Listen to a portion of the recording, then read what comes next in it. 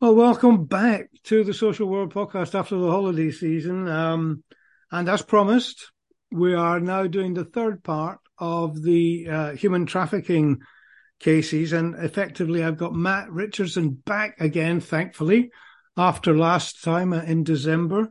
And as promised, we're going to look into a bit more depth in terms of the work he did. So, Matt, if you're there, welcome to the program. Well, good day, Dave. Thank you for having me today. It's a pleasure as always. Okay, now look, I tell you what, let's jump straight in, Because I've heard that you are going to be the subject of a documentary called Dark Highway that's being made or distributed, but it's already talked about in Canada and the States. And hopefully, if it's online, it should be available in the rest of the world. Could you just say a little bit about it, and that'll give us a sense of what you're involved with at the moment?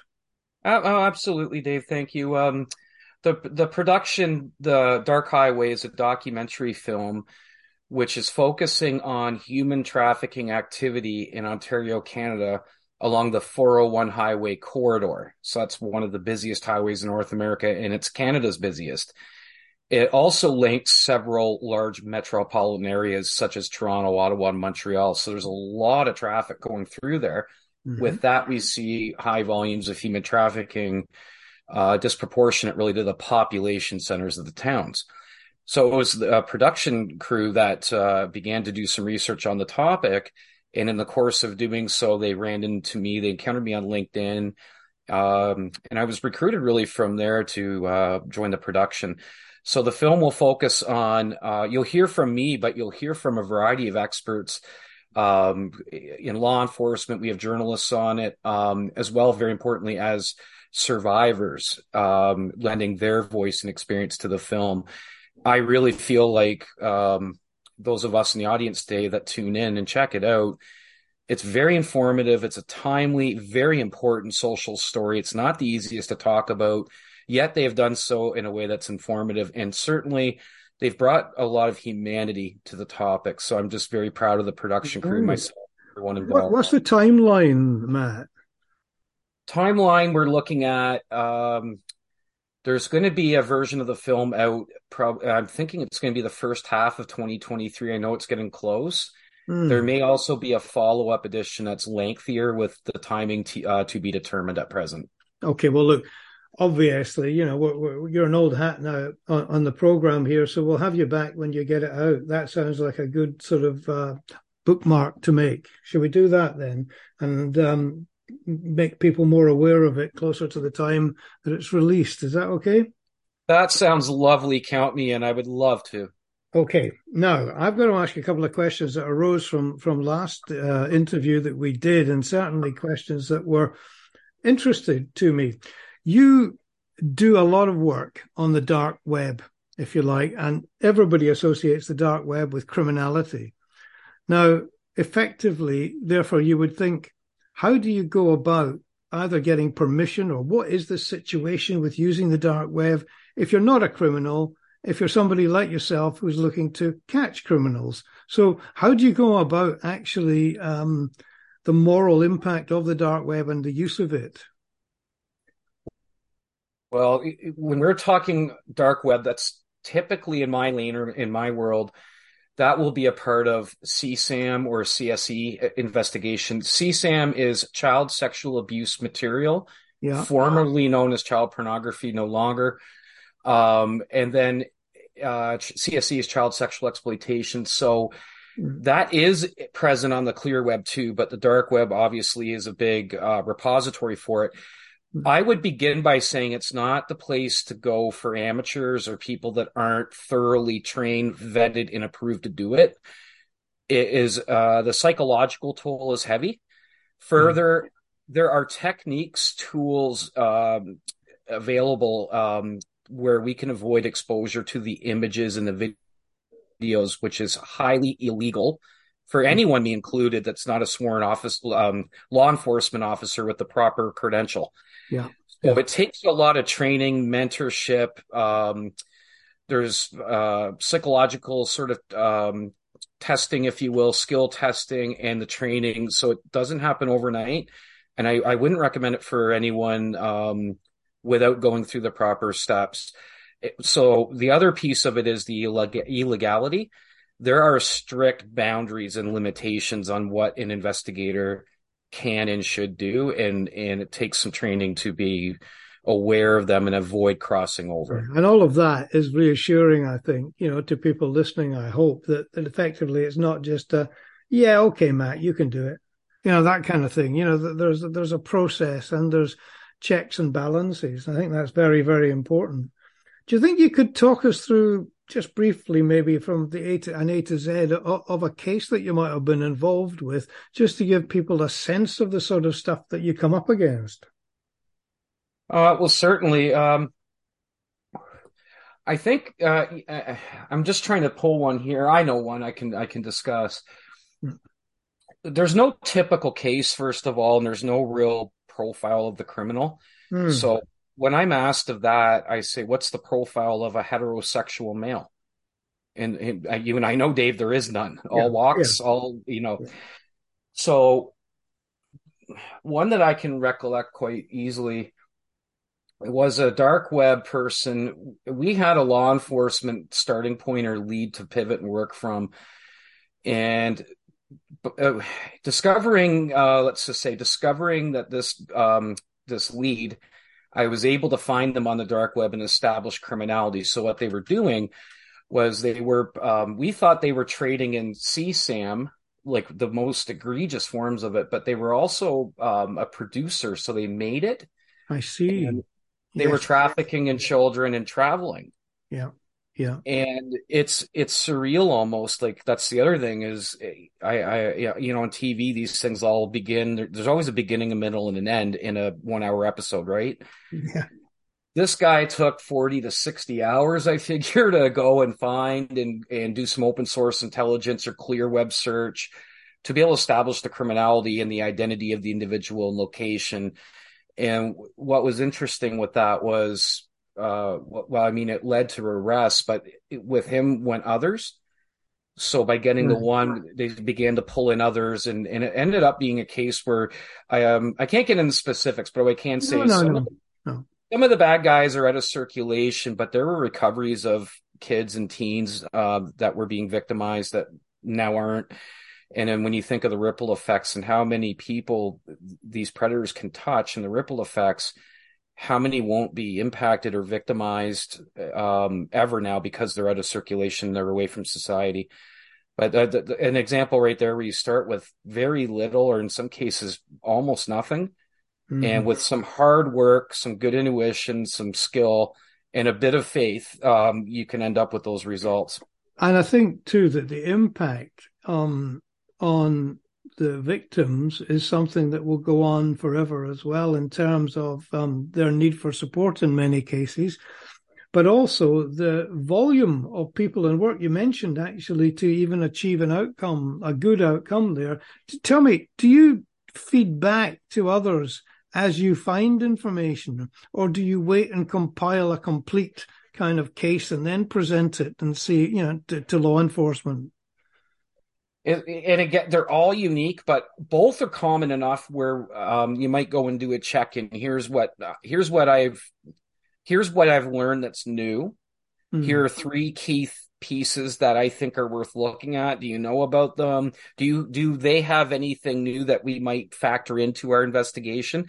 So we'll often check in. Other times we can go back with something pretty much completed, ready to go. It's case by case. And you work worldwide, don't you? You work worldwide, don't you, Matt? The Anti-Human Trafficking Intelligence Initiative, of which I'm a member of, we work globally. So yes, we work with law enforcement. We do cases from around the world.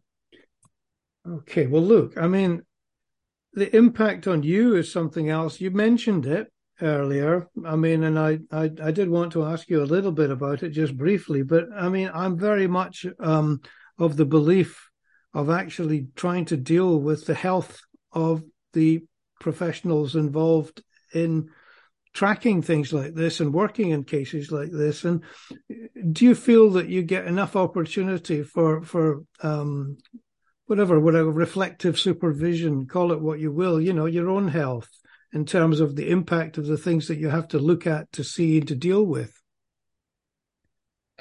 Yeah, I do myself personally, and I think what I'll lead with is other industries, your mental health is really normalized. So veterans of theaters of war, first responders, are amazing law enforcement friends, ambulance attendants, emergency room doctors and nurses, and on.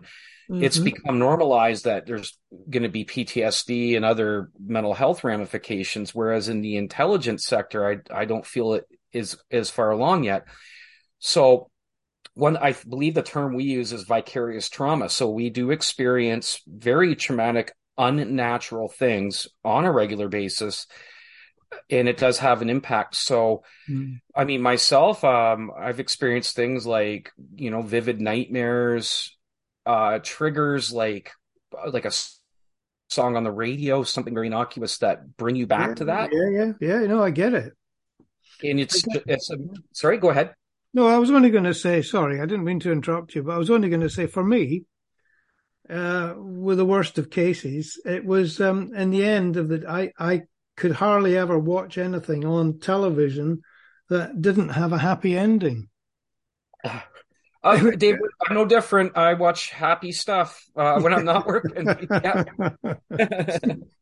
Anyway, listen, thanks. Okay, well, so we're recognizing that it is an issue, and you might be saying it hasn't caught up maybe with the intelligence community quite yet. The It's necessary kind of work that's needed to keep them healthy. some of the orgs will be more along than others. Mine, the ATII, Anti-Human Trafficking Intelligence Initiative, Mm. I've had a lot of very thoughtful support. So my family and my organization have been just tremendously thoughtful and supportive all of the way. So I've never been uncomfortable. I've Okay. never felt weird or strange. Some of us that do this feel like people don't get us. My organization's been first class all the way. And I mean, I'm here talking about because my organization really made me feel comfortable and empowered me to do that. So my family and my org Well, made I me better. am, of course, I am glad for you, Matt, and that sounds very healthy. I just suspect, though, that it's good that we had the conversation because there's bound to be people listening out there probably involved in anything that's sort of similar and traumatic that don't get necessarily as much support. And I'm sure you would echo the um, the advice to them, which would be get it because your health is the only one you've got, and most of your information and health is between your ears. Would you agree with that? Well, 100%. And you know, the old saying is if you're, yes, everything we do is between the ears, and we can get tired and we can get weary, and it can stay with you. Mm. So it's very important, I think, having a licensed or qualified therapist because we will all experience trauma differently, and a qualified licensed therapist to help you through that. I have appointments once a month that I stick with, even if I don't feel like I need it. And then I have friends in the space that do the work, David. Mm.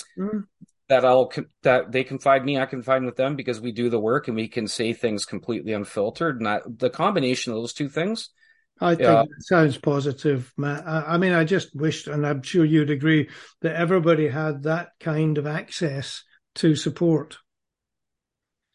oh Um, Anyway, listen, yes, let's move on a little, if I could. If you just, I want to ask something that I read an interview that you did with the ACAMS, this community dedicated to ending financial crime, and you talked about trafficking with them, but you also mentioned in it the rise in self-generated child sexual abuse material. Now, people who've been groomed or coerced, for example. And then you also talked about what's called sextortion, yeah. where blackmail after sort of soliciting sexual photographs, etc., from people, and then they get a lot. Teenage boys was something you focused on. Could you say a little bit about both of them quickly? Is that okay? Oh, yes. So self-generated CSAM or child sex abuse material is any content discovered where the teenager or the children are taking the videos or pictures themselves. That's self-generated. Okay. The article goes on to say, and it's 100% true, that the vast majority of the time that a youth will create intimate content themselves, that's not usually going to be just on a whim. Usually there's grooming and manipulation or coercion on the part of a trafficker or predator they'll entice them in the beginning and coerce them into creating the content, and they'll threaten them with things like disclosing previous nude images, embarrassing them, ruining their lives, they'll say. Yeah. So self-generated CSAM doesn't mean that the teens are in there on their own accord, free will, and everything's okay. Far from it. The teenage boys is newer. Even in the field, I'd always held the belief this was just absolutely primarily a female thing, where females are targeted. Still more females are targeted, but we're seeing is the teen males are being groomed by scammers or predators that are masquerading as females, or catfishing is the term. Yeah. They entice the boys into sending nudes and, saying, hey, I'll send some of mine. And then when they receive them, they threaten to disclose them, just like sextortion of a female, unless they send money. So some of these have resulted in the kids sending money. Some of them, many of them, unfortunately, the teen boys have committed suicide because they didn't know they had anywhere to go. And then the other, and it reaches whole new levels, is families that have a teen boy that's taken his life. Some of these criminals are then going to the families and saying, if you don't send money, we're going to leak your deceased son's intimate images. So the scale of depravity and callousness just goes on on that. So I would guess that you would probably agree. I mean, my first thought would be, okay, so whoever can be involved in this, whether it's kind of schools or communities or whoever, should actually shine light on this and to really try and reassure teenagers that there is hope and that there is a way out of this, and that there are people around that understand, and they'll be as confidential as possible, but essentially, that they're there for them. That whole thing is recognized. I guess you'd agree with that. Yes, absolutely. Because I just think to myself, if you and I were coming of age, it was hard enough, Dave, when we were younger. If you throw the internet into that, social media, the pressure of there being a permanent record of everything now, the kids don't have it easy.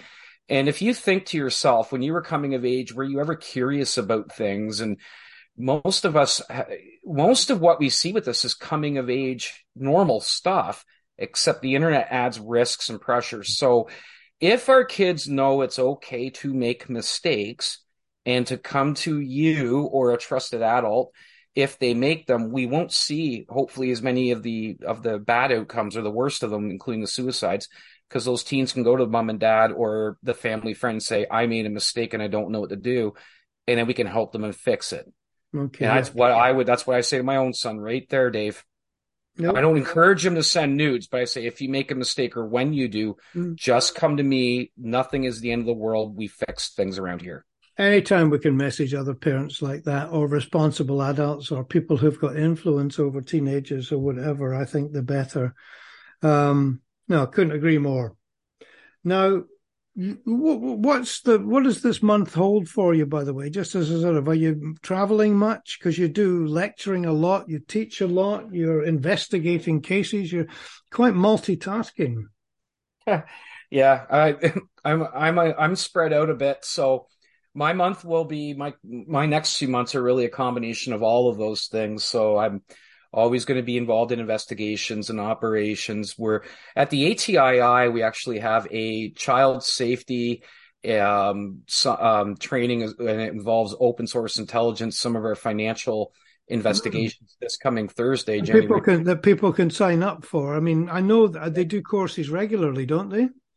We do offer public education. We'll be doing a child safety summit in the spring as well, which is free to attend. There'll be more on that coming. Mm-hmm. And I do a variety of public spots and appearances, typically discussing avoiding the risks online, or if it's law enforcement, we do more investigative, but they're closed door to the public. Well, if you can give me any kind of links that are open to like our listeners, I'll put them on the front of this podcast Well, on the text, in terms of any courses coming up that are, just open to the public.